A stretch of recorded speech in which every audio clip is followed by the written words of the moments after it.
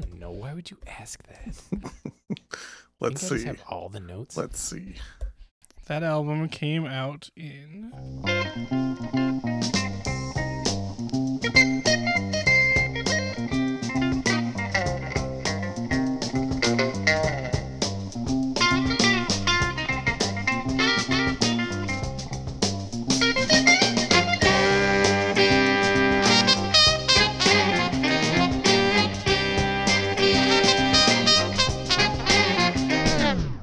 Welcome to I Buy That for $1, a podcast about inexpensive, common, and underappreciated records that are waiting to be rediscovered. I'm your host, Sean Hartman, and I'm something of a wizard, and yet anything but a true star. All right. I'm co-host Jeremy Ruggles, and I found out that I have the same favorite Todd Rundgren record as Frank Rositano Interesting. from 30 Rock. What is it? The album that we're going to be talking about today? No, his favorite was Hermit of Menkalo. Wow, how did you know that? That's incredible, Wes. Because I had to remember the joke. I was like, Oh, wow. Good recall. Yeah. The joke is that nothing rhymes with Hermit of Menkalo. That lacks context to make that funny still. I'm just amazed that Wes pulled that out. So, well, big 30 Rock. yeah. I am co-host Peter Cook, and I have written a short story that I would like to recite for all of you right now. It's another example of microfiction. Ooh. Bring it. Are you ready? A blizzard, a new car. Oh. You got to fill beautiful. in some of the spaces, Yeah. but it tells a story, A Michigan story. a Michigan story. Really Perhaps. paints a picture. They should have put that on a Band-Aid and put it on the record. Oh, true. And Do I introduce myself now? yeah, we have a guest with us. Hey, I'm Wes Wheat, and I don't know. I just don't know what to feel, I guess. International feel. Yeah, you could start with International Feel. Yeah, would be a good place to start. Fine, we'll start with International Feel. Wait, let's tell them which record we're doing first. What record did you bring, Wes? I brought A Wizard, a True Star by Todd Rundgren. And do you want to play International Feel first? Yeah, why not? Starts the album. Why not? Side A, track 1.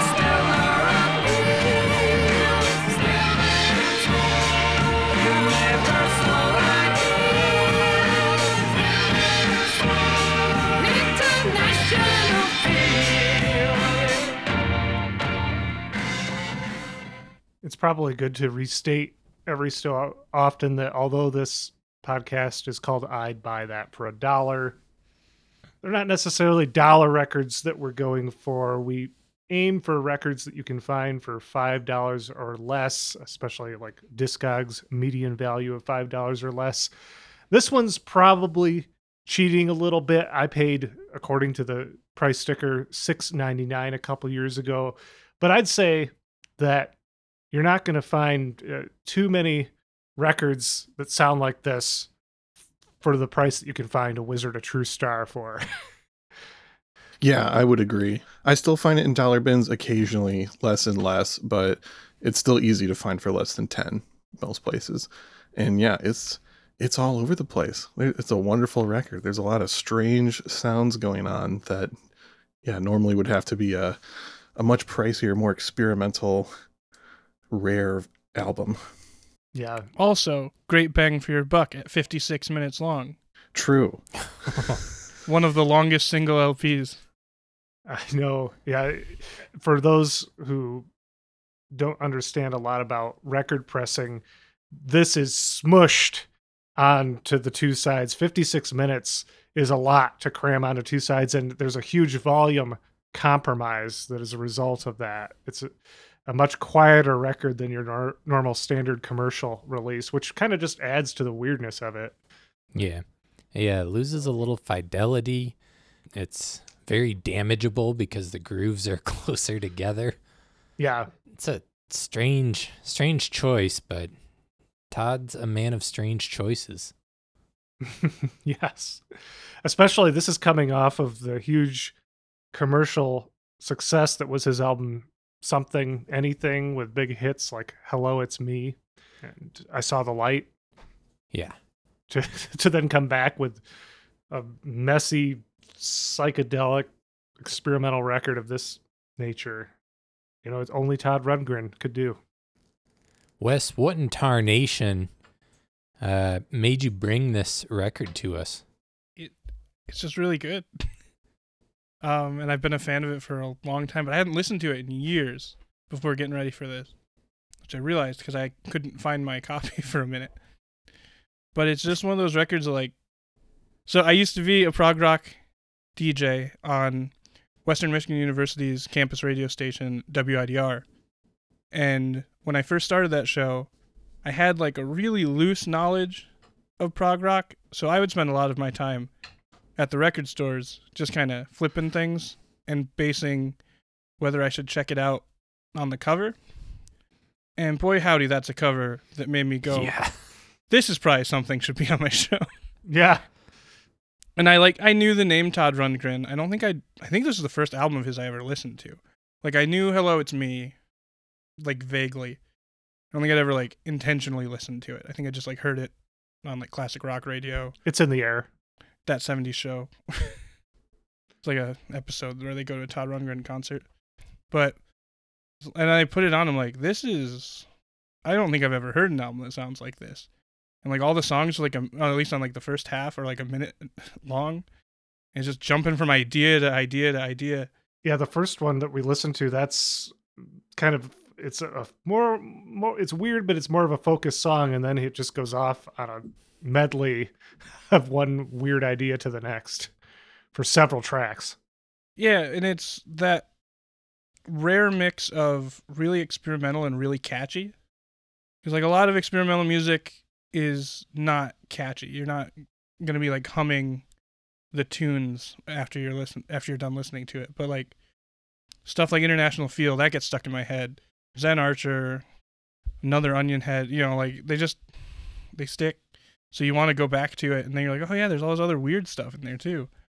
And even the catchy stuff's kind of weird. Yeah. Yeah, it's a really unique collision of experimental and pop. And I love that hybrid. Bands like Thinking Fellers Union, Local 282 were good at being both catchy and weird. And I'm a big fan. And I didn't know of this record until a few years ago. I was talking to former guest Stephen Plastic Crime Wave Krakow and how I'd been listening to Something Anything a lot. And he was like, have you checked out A Wizard of True Star? No. And he was like, run, don't walk to the record store. You will find a copy for not too much. Get it, put it on. And I did, and just spun it over and over and over again. This, like you, Wes, was also the first Todd Rundgren album I'd heard. Also for the exact same reason. I was flipping through a friend's record collection and just saw it and was like, what is this? And put it on, and I was in the right headspace at the time. And yeah, it's a one of one, I would say. It's a very strange, unique record, but I like it specifically. Similarly to you, I would also say it doesn't feel like weird for weird's sake. It doesn't feel like he's trying to just make something aggressively experimental. It feels earnest, I guess, in some kind of way to me that I can't justify, but well, and he had those leanings even on his previous releases. You could tell, like, there was just strange stuff in there for like a soulful pop record, and it just blossoms on here, the weirder side. Yeah, and it's just one of those albums that if someone's like likes weirder stuff but also like a pop sensibility, it'll click with them like immediately. Because I remember I was record shopping with a buddy, and I was like, hey, I'll buy you a record, one of these two. And the two I had in my hand, because there's two I liked and had recently, I think it was like not long after I'd gotten them. So one was A Wizard's True Star, and the other was Spectrum by Billy Cobham. And I was like, these are both records I would gladly buy my friend, and he would enjoy. And he put them both on. He's like, all right, well, this Billy Cobham record's really good, but I love this Todd Rundgren album. Like, I had him go over to like the listening station to check him out, and he's like, this is the one. And I'm like, all right, you made a good choice. I wouldn't judge you either way, but yeah. Yeah, I would say that both the artwork and the music are both striking and polarizing. You know, you see the artwork and you're either like, oh, I want to flip right past this, or you're just immediately curious and have to hear it. And then with the music, you're either just totally blown away or you're running away. It can be compelling and it can be exhausting. You know, it can be difficult and it can be rewarding. It's probably not always the mood that you're in to go down this. Yeah, I'd be concerned if you're always in the mood for this. Well, we will talk much more about Todd Rundgren and this album, but we do want to say to our listeners that we are coming close to the end of our Patreon push that's going on all throughout the month of February. You have until February 28th of 2022 to sign up for our Patreon, and in return, you will receive some very cool gifts. Stylized in the manner of Todd Rundgren's enemy, John Lennon. Things that we're going to learn yet, huh? True. Yeah, we have a Sgt. Pepper theme to all the gifts, the cool limited edition merch that you'll get for signing up for the Patreon this time around, designed by artist and illustrator Ellen Vandermeide, whose work you can see on Instagram at Voyage with Ellen or voyagewithellen.com. And yeah, so we have several different tiers at which you can pledge. At the $1 tier, you get early access to episodes. You'll get the main line of episodes a few days in advance of everyone else. At the $5 tier, you get the early access plus bonus episodes. We do episodes on 45s, and that's always fun. We have over 20 of those as of this recording, so there's a lot to dive into if you sign up for that $5 tier. At the $10 tier on Patreon, you get the early access, the bonus episodes, and the new monthly exclusive playlist where we will, once a month, one of us will put together a playlist somewhat related to the episodes surrounding it, and you'll have that. Sean is working on one as we speak. By the time this airs, it should be out, right, Sean? Yes. In the future world, when people are first hearing this episode, the playlist will have been out for over a week. I put like 8 or 9 hours into this playlist so far, and I haven't even started recording it yet. I'm pulling out all the stops. I'm going hard. This is the most effort I've ever put into a playlist in my entire life, just for the $10 tier on our Patreon account. That's how much you mean to It's us. a lot of hype. It's won't- going to live up. It won't disappoint. Yeah. So yeah, that's the $10 tier, and we've had a few people sign up for that already. So get ready for that playlist. You'll probably have already heard it by the time this airs. And then at the $20 tier, that's the vinyl subscription. So you get the early access, the bonus episodes, the monthly exclusive playlist, and you'll also get records sent to you in the mail once a month from Sean Hartman, along with a handwritten note. It's like HelloFresh, but for cheap records. And some weird venture capitalist won't get all the money. It'll be us, and we don't even pay ourselves for any of this. Yeah. So. It just goes into funding for future ventures. Wait, I'm not getting paid? No, none of us get paid for this. You're not paying me? Bro, we're paying you with so much experience. You don't even know. The exposure. Yeah, the exposure, the experience. You're welcome. At the $1 tier, as far as the gifts go, you will receive a sticker with a very cool Sgt. Pepper drum head, although in this case it says I'd buy that for $1.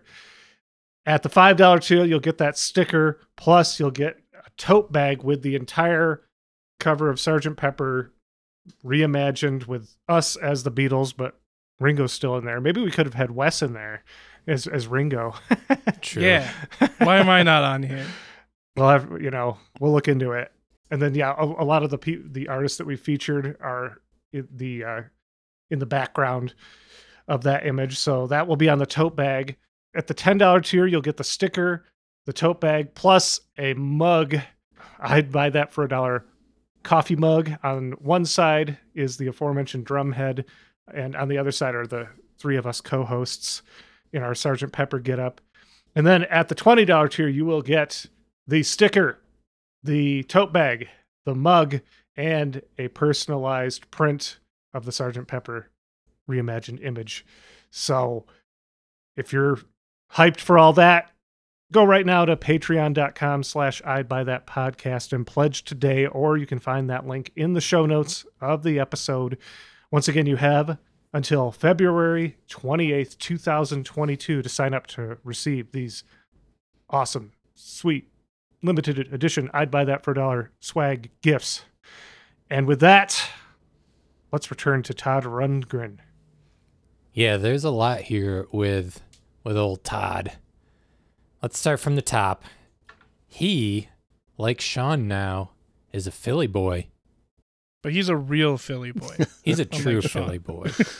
Sean's a poser. No, me and Todd basically the same.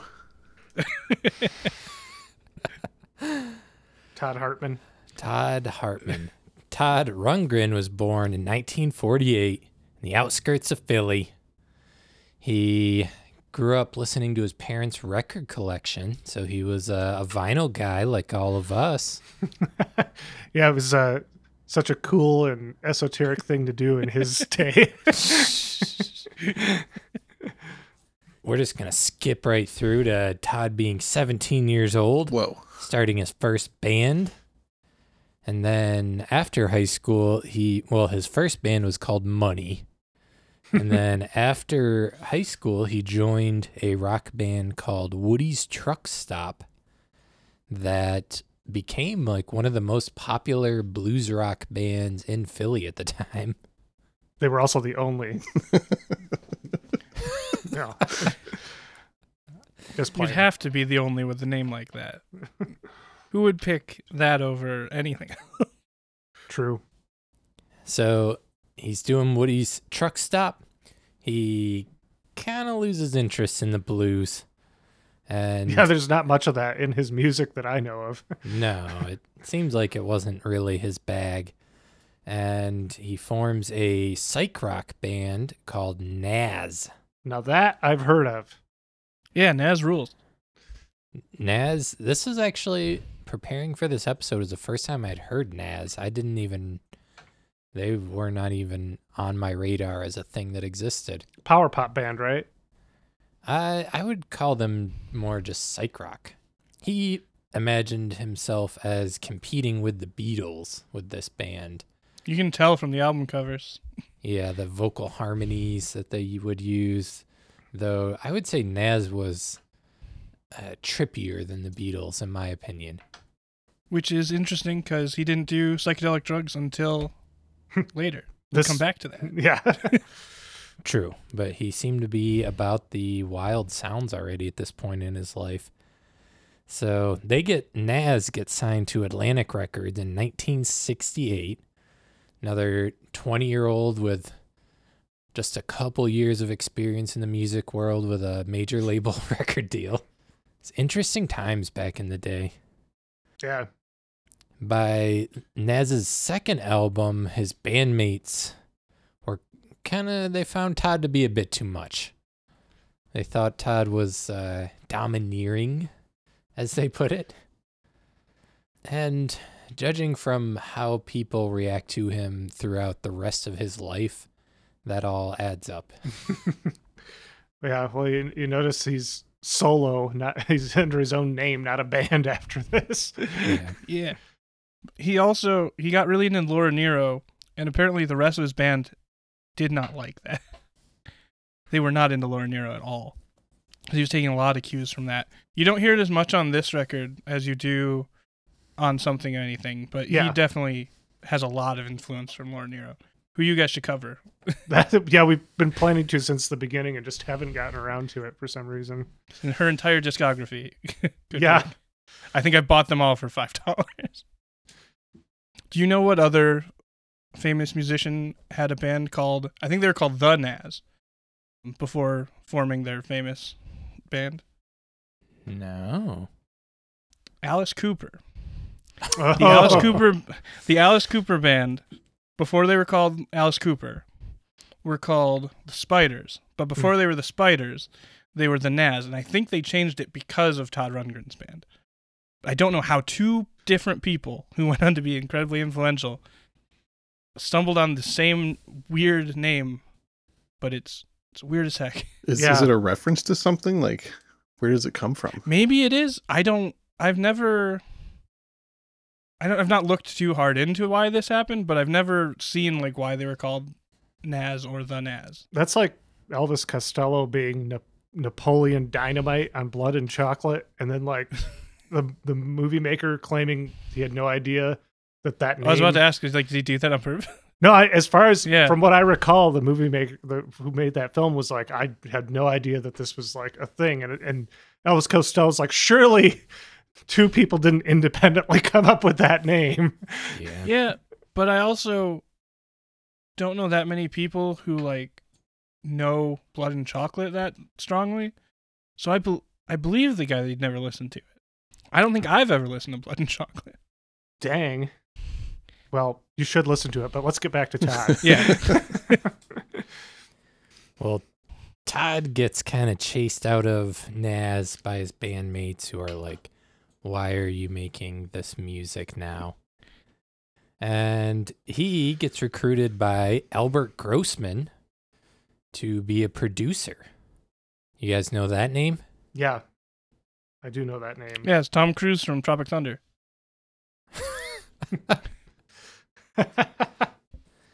Yeah. Albert Grossman managed Bob Dylan, Janis Joplin, Peter, Paul and Mary, Gordon Lightfoot, Odetta, all the big time folkies in that era.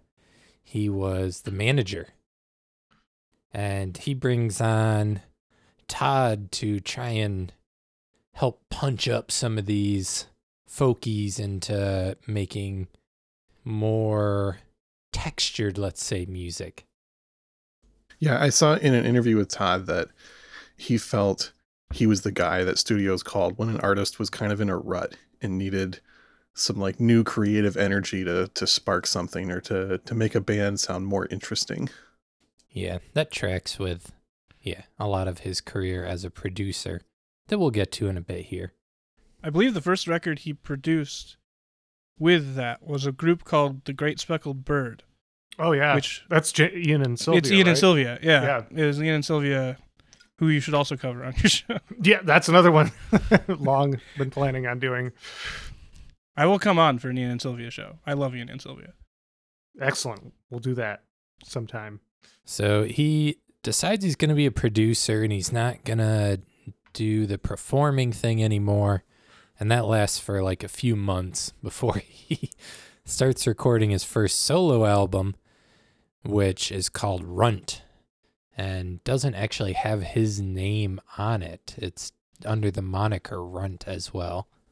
It's also the source of the 30 Rock joke we referenced earlier. Oh? The reason that he said nothing rhymes with Hermit of Mink Hollow was because they were trying to reference, or Tina Fey's character, Liz Lemon, was trying to reference Runt because something does rhyme with Runt. Yeah. And someone had called her that earlier in the episode. And she was trying not to say it. Right. I follow now. It took me forever to get that joke. I think I finally was like, oh, I get it now. Some people that saw that episode may be getting it for the first time now. Thanks to us. I think most people don't get the Ethan Allen joke. But this isn't a 30 Rock podcast, so I won't. It is now. All right, sticking on Runt. In 1971, he puts out his second album under the moniker Runt, but the album is called The Ballad of Todd Rundgren. Man. And as Wes mentioned previously, very much influenced by Laura Nyro. He gets kind of a reputation that he doesn't like with those albums and with the next album he would put out, Something Anything, as sort of the male Carole King. And he was not a fan of being labeled that. That's funny because I definitely, hearing more of his soul-based stuff, I was like, oh, this kind of reminds me of Laura Nyro and Carole King. Yeah. Yep. It's definitely there. Did you know Laura Nyro at one point asked him to be her band leader when he was still in Nas? Interesting. Yeah. And he seriously considered it, but he wanted to stick with Nas. And then those ungrateful bastards deleted all of his vocals on the third album. Wow. He quit the band. They'd been working on a double album that got released as their second album, like half of it. And then he quit or was kicked out or whatever. And they released Nas 3, where it's all written and produced by him, except they re-recorded all the lead vocals with one of the other singers. Just funny because it was one of the guys who like famously didn't like Laura Nyro. And like there's a lot of Laura Nyro in that third Nas album. And if you look at, I just bought a copy like the other day, and if you look at the back cover, there's a picture of the whole band, including Todd Rundgren. I'm like, but he's not there. Those aren't his vocals. Weird. Far out. Well, let's play them another song before we dig in any further here, Wes. Where do you want to lead them next? Let's go with Zen Archer. A fine selection. I love Zen Archer.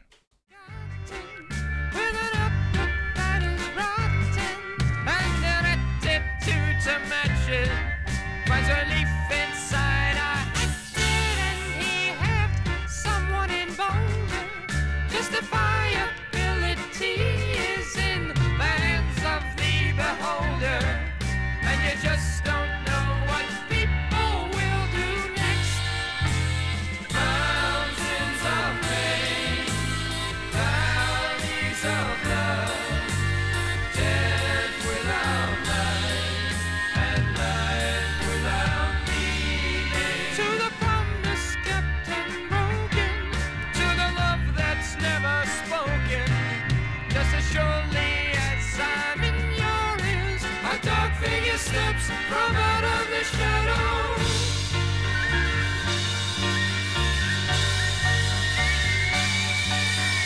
Pretty roses inside.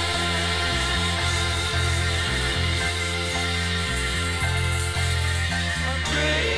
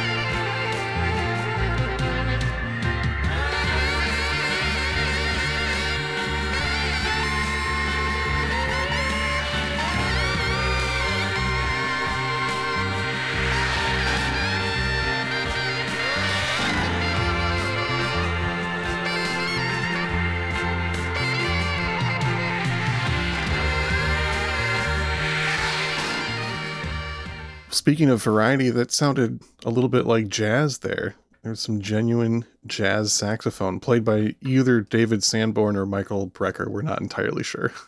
Yeah, this thing's got some big names. It's not quite as star-studded as some of our other more recent albums, but yeah, David Sanborn. Oh, that saxophone could have also been Todd Rundgren. I think Oh. that's So is he credited it probably on isn't, saxophone? but he is credited on saxophone as well. Yeah, he is credited vocals, guitars, keyboards, synthesizers, bass guitar, drums, percussion, saxophone, electronic effects, production. Yeah, most of this is him, Hmm, but maybe we're getting ahead of ourselves. perhaps. Perhaps. Perhaps. Well, we'll pick it up. We were back in 1972. He puts out Something Anything and Double LP.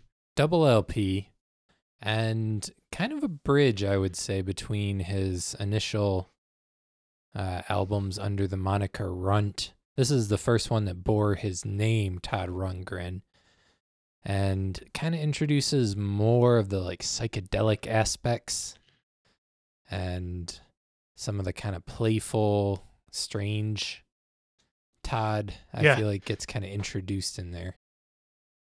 And that leads us to one of his biggest hit songs, Hello, It's Me, that still gets played on the radio almost nonstop, I'd say.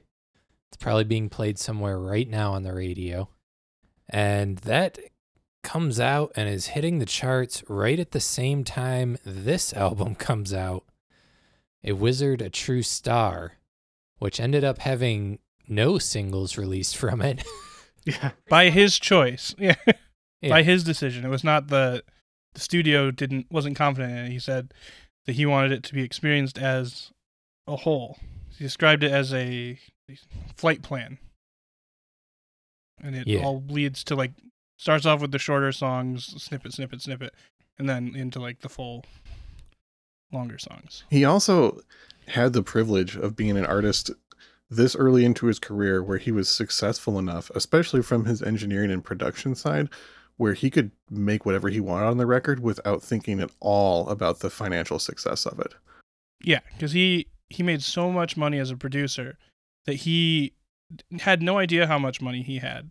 He just knew that if he went to the bank and asked for a couple $100,000, they'd give it to him. and he was building a whole like special studio for this album, which he didn't finish in time. Like there's all kinds of weird stuff that he was doing for this record, and I think he said it in the end he felt it was rushed. Interesting. It seems like he's been all about doing all kinds of weird stuff many times Mhm. throughout his life. He's had all kinds of different like projects that he's fully devoted himself to. Yeah, he's strange like that, but there's two things that seem to be the impetus of the direction of this. One of which was him rebelling against being the male Carole King and wanting to not be, he's kind of rejecting the success of some of the hits from Something Anything. And he's also doing psychedelic drugs for the first time in his life before this. And that appears to have affected him in a way that those things do. Would this have been right around the same time he produced the New York Dolls album? Yes, that was Cool. the same year, Peter, 1973. That's kind of what before I even got to this album, I knew that he had produced them and I didn't understand his timeline. I thought maybe he started as a producer and then his solo work came later, but obviously it was kind of all happening It's at kind of once. simultaneous, Yeah. yeah. 'Cause he also introduced the band Sparks 2 years before this, producing their first album. Though at the time they were known as Half Nelson. Oh, that's right. Also in 1973, he helped produce and make records with the bands Grand Funk, Badfinger, and Fanny. Yeah, so he was He'd worked with the band before that too in '70. Mm-hmm. very busy. Stage fright. Yeah, that's right. He's all over the place. So The fact that he got invited to engineer Stage Fright is kind of astounding because he said previous to that, his only real experience with engineering was the 2 sessions that he did with Nas, where he taught himself how to record a band during those sessions and then apparently did a good enough job that studios then wanted to hire him for big records. And then he recorded the Yeah, band. who were like a pretty big deal already by the time Stage Fright came out. Yeah. And he was 22. It's absurd. Yeah, that's really ridiculous. No, his production's just insane. Like how many people he's worked with. The year after this, he goes on to produce Daryl Hall and John Oates' album War Babies, which I highly recommend. It's a great record. I sought it out because of the Todd Rundgren connection. I'll almost always buy a record that Todd Rundgren produced. He produced Steve Hillage from Gong's album L. Wow. Did Bad Out of Hell for Meatloaf. Yeah. I didn't realize that till today, just looking at stuff. I was like, oh, you did Bad Out of Hell. Patti Smith's Wave, which might be the best Patti Smith record. Wow. Easter comes close, but there's one song that makes it really hard for me to call it my favorite. I can guess what that is. Yeah, I bet you can. And he goes on to do Skylarking by XTC, which is probably my least favorite Tom Rundgren produced album. It's still pretty good. I just can't. Oh, are you not an XTC? I can't get into XTC. Oh, I don't dislike XTC. I just have never connected with it. yeah. I think that album in particular is really good. Yeah, that's the first one I heard of theirs, and I really like that one. It's the only one I have. And English Settlement. I did read the singer of that band threatened to split his head open with an axe during the production of that album. Rundgren's? Yeah. Yeah, and Rundgren had a kind of a reputation for being sort of difficult and sarcastic and aloof seeming. He comes off as a sort of aloof, existing on another plane kind of person to me. Yeah, well, this album is good evidence of that. This album was entirely recorded on a different plane. He actually said at no point during the actual recording was anyone on psychedelics during this album. It was influenced by his experience with psychedelics, but they were relatively sober in the recording of it. Yeah, Yeah, it doesn't surprise me. yeah, it's out there but focused and tight. Yeah, a guy with that kind of type A personality would not want to be impeding his mind while working, I don't think. Yeah, that tracks. Should I get to the list of people on this record? Yeah, Seems like it's that time. Todd Rundgren. Todd Rundgren's on this record. He does an astonishing amount of it. But aside from him, he has a buddy of his who would go on to be in Utopia, Mark Moogie Klingman, who, you know, you'd presume the nickname Moogie was because he played the Moog, which he did. But You mean the Moog? his Did he play the Moog? Yes. Also known as the Moog. I think especially back then, a lot of people didn't know better. I'm sure it was the Moog much more often Well, than the Moog. let me tell you, though, his nickname had nothing to do with the synthesizer. It was just how one of his nieces tried to say his name Mark, but was trying to say Marky, but I guess would just say Moogie. So that's where his nickname actually comes from. And then he would go on to play a Moog synthesizer. Hey, that has my name on it. I like to think that after he started playing the synthesizer, he would correct people and say, it's pronounced Mogi. Mark Mogi. So he co-wrote Buzzy Linhart's biggest hit, You Gotta Have Friends, which we did an episode on Buzzy Mhm. back in the day. Interesting connection. Makes sense. I think they both have similar creative energies. For sure. Mark backed up Lou Reed during the Transformer era live band. He played with Hendrix, Chuck Berry, the Allman Brothers. He was played with some heavy hitters. In addition to him, you got Ralph Schneckett.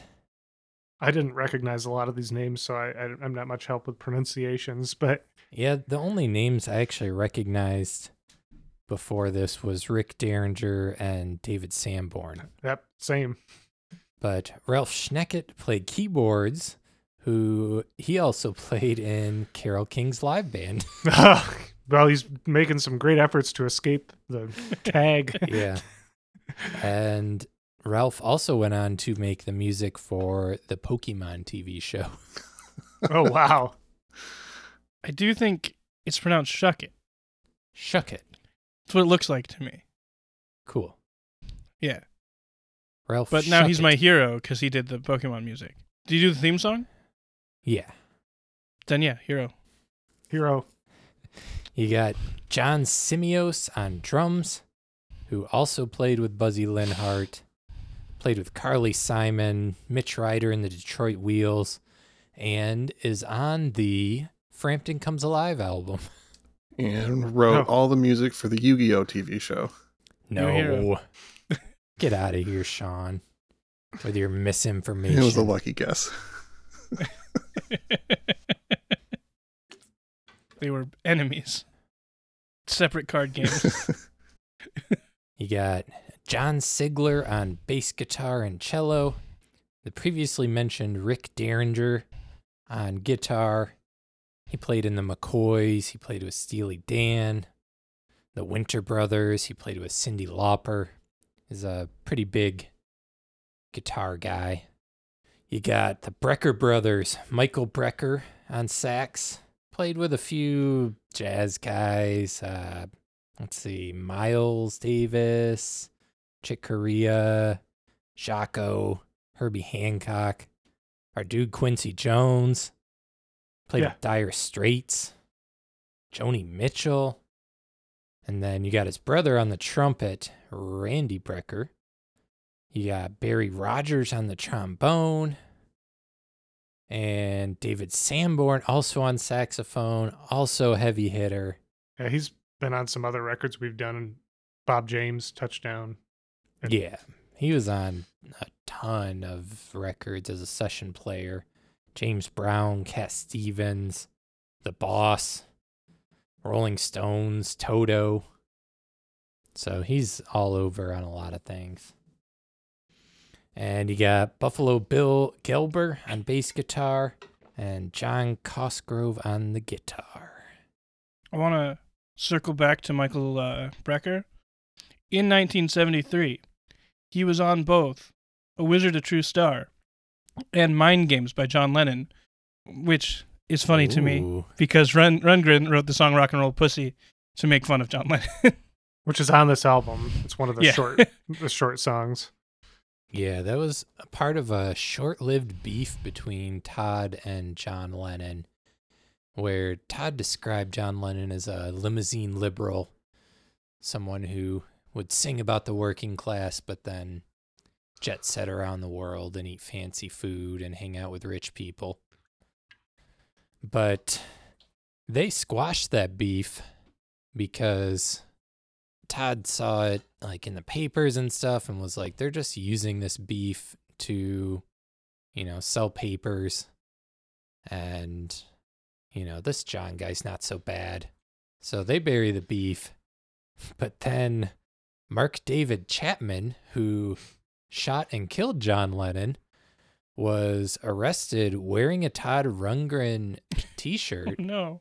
And there was a copy of a Todd Rundgren album in the hotel room. And he was like an obsessive Todd Rundgren fan and claimed that some of the beef he had seen back when this was happening was part of what inspired him to shoot John Lennon. Wow. Wow, that's interesting. You always hear about the Catcher in the Rye influence on Mark David Chapman in that action, but that's news to me. Yeah, I hadn't heard that. So, Rock and Roll Pussy is to the death of John Lennon as Helter Skelter is to the Manson murders, is what you're saying. Yes. Yeah. Pretty much, yeah. Well, let's rip another song, Wes. Where would you like to go next? I don't remember what I'd said. think he said. Oh, we go. Sometimes I don't know how to feel. Okay. Sometimes I don't know what song I want to play.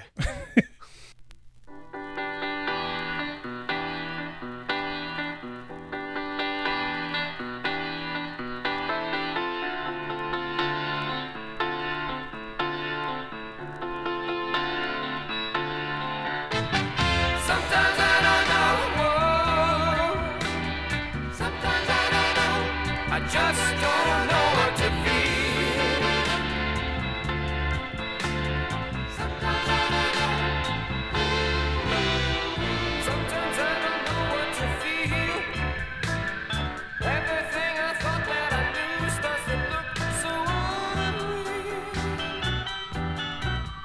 There's a ringing in my head that keeps me awake at night. Sometimes I don't know what is right. Today I saw a car push my little dog under its wheel. It did not even stop, it just sped off and out of sight. Sometimes I just feel so afraid, but I know that no one else has it made. So if I just believe in myself, I won't need no help from nobody else, and I can make it out. And everything will be okay. I got to keep on moving on. There's nothing else I can do. But sometimes I don't know. Sometimes I don't know. I just don't know what to feel. Sometimes I don't know. Sometimes I don't know. Sometimes I don't know. I just don't know what to feel. Sometimes I don't know. Sometimes I don't know what to do. Someone said the world's gonna end, and I think it's true. Yep. And the next year, he would go on to do a Hall & Oates record, which makes perfect sense after that. It seems like it was hard to grow up in the Philly area at that time and not be heavily soul influenced. Yeah, I mean, the Philly soul scene was huge. Yeah. I know, like, when I was researching him, it said he was, like, huge Gamble and Huff fan growing up. Mhm. I mean, how could you not be at that point? Like, yeah. I was also thinking, listening to that song, it's really interesting how much the perception of these songs changes, whether you're picking out tracks from the middle like we're doing, or whether you're playing the whole thing start to finish. It makes a lot of these pop songs sound a little more tortured, a little weirder in context, you know? They're like kind of a break from the oddness, but it just seems like the weird songs on either end are pulling them apart somehow. Yeah. Yeah, that seemed more like it could have been a radio song, listening to it separate from the rest of the album. Mm-hmm. Yeah. I don't think it would have been impossible to have a single from this album. It was just, as we said, a deliberate choice on his part that it had to all be experienced together. Yeah, I've got a live Todd Rundgren record that this is one of the few songs off of this that is on there. Like, I think he does the medley. He has this. That might be it. Yeah, and this album was fairly critically acclaimed when it came out, though it did not sell well Yeah.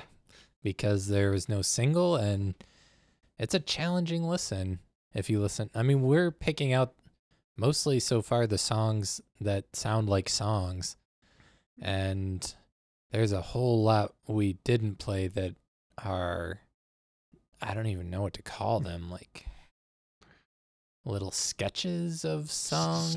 Snippets. It's like a pre-guided by voices or something like that. These little it's snippets of songs, of pop songs. So another thing I had heard Todd say in an interview was that the big hits that he'd had on his previous album, Something Anything, he had put very little effort into. The song I Saw the Light, he said he wrote in about 20 minutes and has had this massive hit. And he felt that the pop song structure was too easy at that point, and he wanted to not only make an experimental record that showed a lot of his non-pop influences, but he wanted to completely experiment with song structure as well, which is why he was like, instead of having verse, chorus, and a bridge, I wanted to have a song that was just a verse if I wanted to, or make two songs and then splice them together in weird ways and all kinds of stuff like that. Yeah. And he would go on to form Utopia after this and produce, all kinds of hits. He performed the first interactive concert where people would request songs and then he would play them on the TV like during the concert somehow. There's a few different things that I didn't understand. It also said he created the first interactive CD, but I didn't find any explanation of what that was or how one makes a CD interactive. That still doesn't mesh in my brain. Okay. Well, is it like those, like an enhanced CD where the album came with a bonus content on the CD that you would pop into your drive? Because that became fairly common in the late 90s to the early 2000s, and then it just obviously dropped off as the CD format went out. After Dave Matthews rooted your computer with theirs. Yeah, people were afraid to put discs into their drives after that. Yeah. He made the first music video to mix computer graphics with live action footage. And he also created the first tablet in 1980 that he would go on to license to Apple. Wow. What? Yeah, I'm glad you wrote that down because I was trying to find that. Because I'm like, I swear he invented something that blew my mind that he invented it. It was the first color graphics tablet. So I think maybe there'd been a non-color one before, but he invented the first color one. Yeah. So he was a pretty wild dude. He's still out there. He just got inducted to the Rock and Roll Hall of Fame in 2021. It feels too late. Yeah. Feels way too late for him. People like asked him about that for years, and he's like, I don't give a shit about the Rock and Roll Hall of Fame. Like, I'm a wizard, a true star. Yeah, like he's had enough money to not have to do anything since like 1970. Well before that. Yeah. And so it's like, what's he care about accolades? Well, you know what else makes his induction pretty great? Guess who else was inducted to the Rock and Roll Hall of Fame in 2021? Carole King. Carole King. Together till the end. Yeah. Cruel That's joke great. of reality. Also too late there, although we did say that she had gotten in with Jerry Goffin as a songwriting team in 90, but as a performer, it was just last year. Way too late, Rock Hall. Do better. Or don't, so people have something to complain about every year. That's fine too. I know. Say, Yeah. if they did things right, I'd never talk about that. They probably understand that at this point. They're like, hey, we should. I think that's why they keep putting people who aren't rock stars in.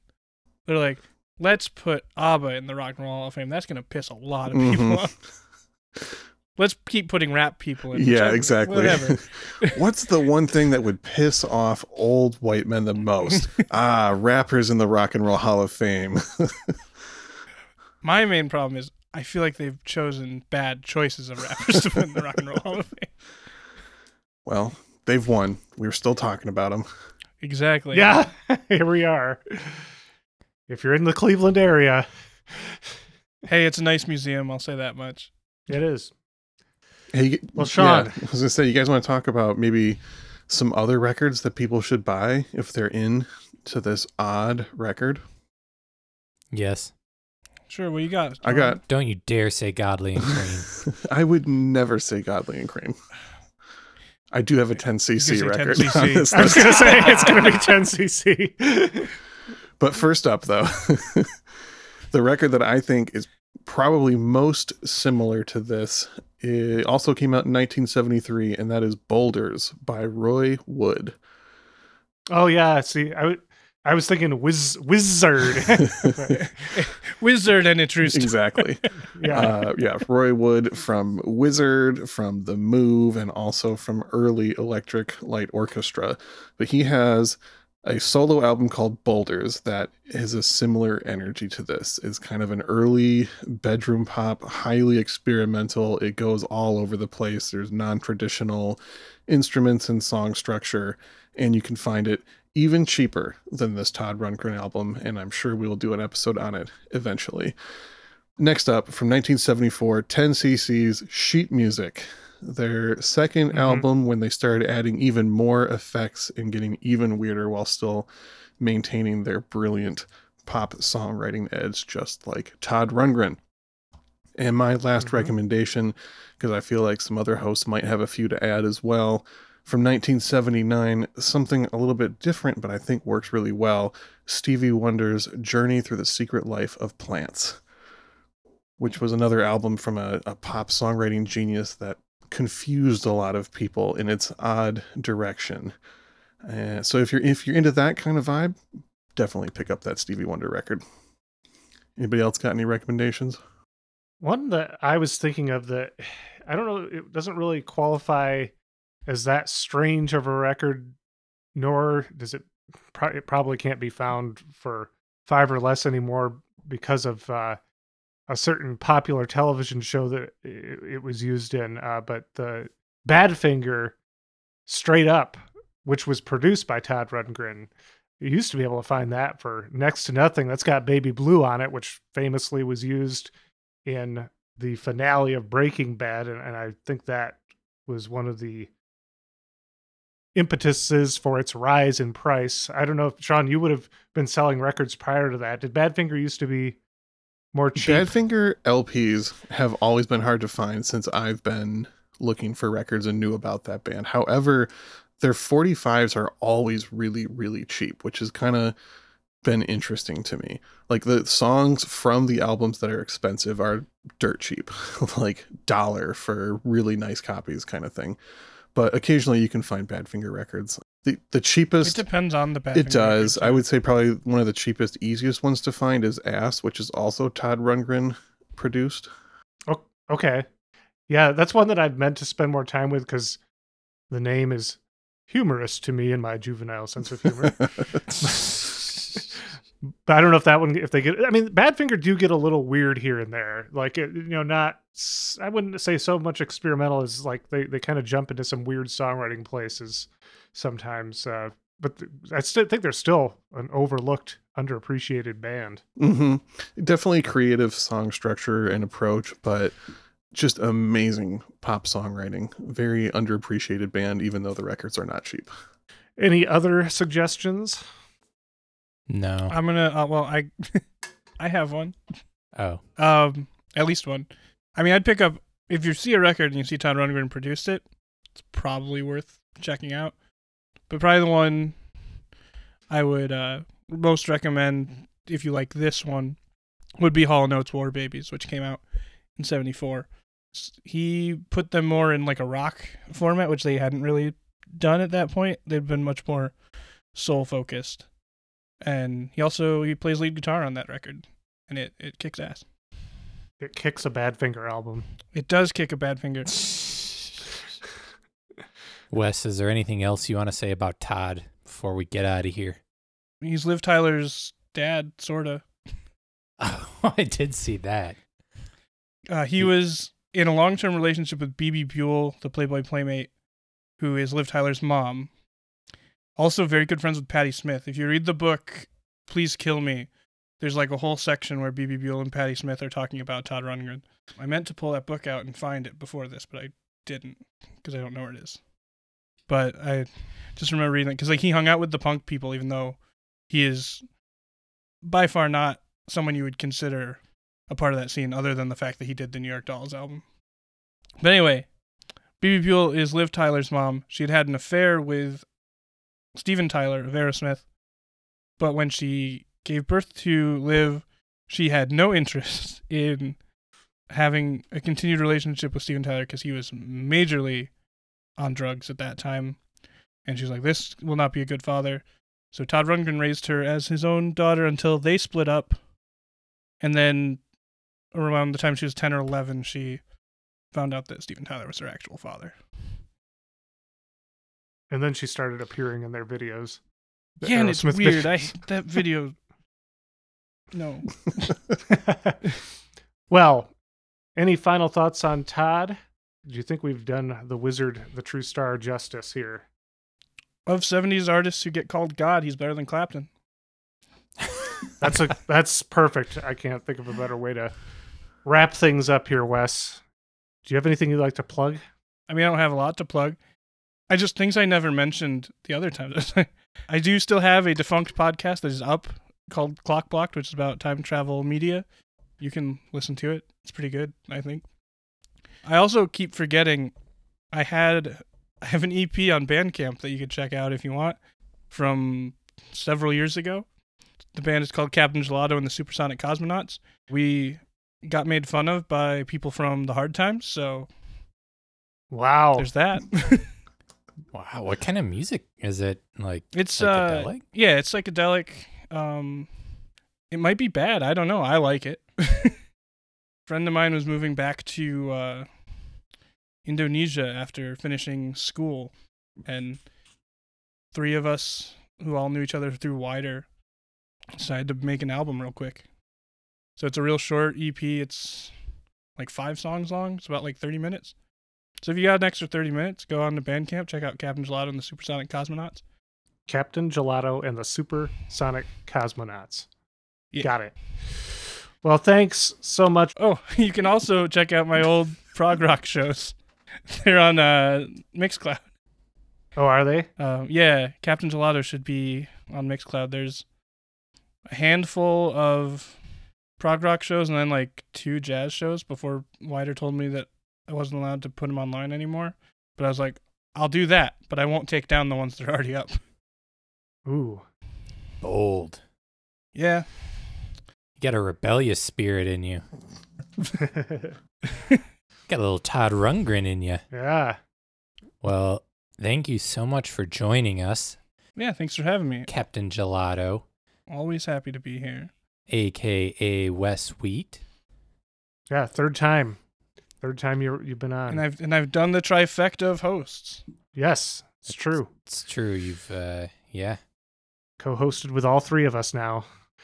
All right, well, we are going to wrap up this episode of I'd Buy That for $1. What are we going to leave them with, Wes? What did you pick for us to go out on? Well, since the last time I was here, we covered a Smokey Robinson record. I figured it would be amiss of me to not feature the Smokey Robinson cover that's on A Wizard, a True Star. So we're going to end out with his cover of Ooh Baby Baby from the Melody of Soul songs that he has on side 2. Yeah. The medley. Did I say melody? Yeah. It's My okay, brain- though. It's a melody and a medley. Yeah, I love the medley he does here. It feels like listening to soul music while on drugs to me. Not that I've done that. He would never. It's yeah. He imagines that's what it would be like. I imagine that's what it's like, though. Well, thanks for joining us, Wes. I'm co-host Jeremy. I'm co-host Sean. I'm co-host Peter. Remember, check out patreon.com/I'd Buy That podcast before February 28th to get those cool exclusive gifts. Do it. The mug looks really cool. Oh, it is.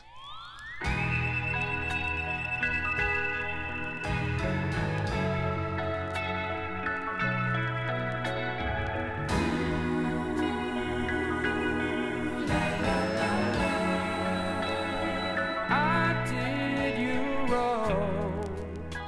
My heart went out to play, but in the game I lost you. What a price to pay.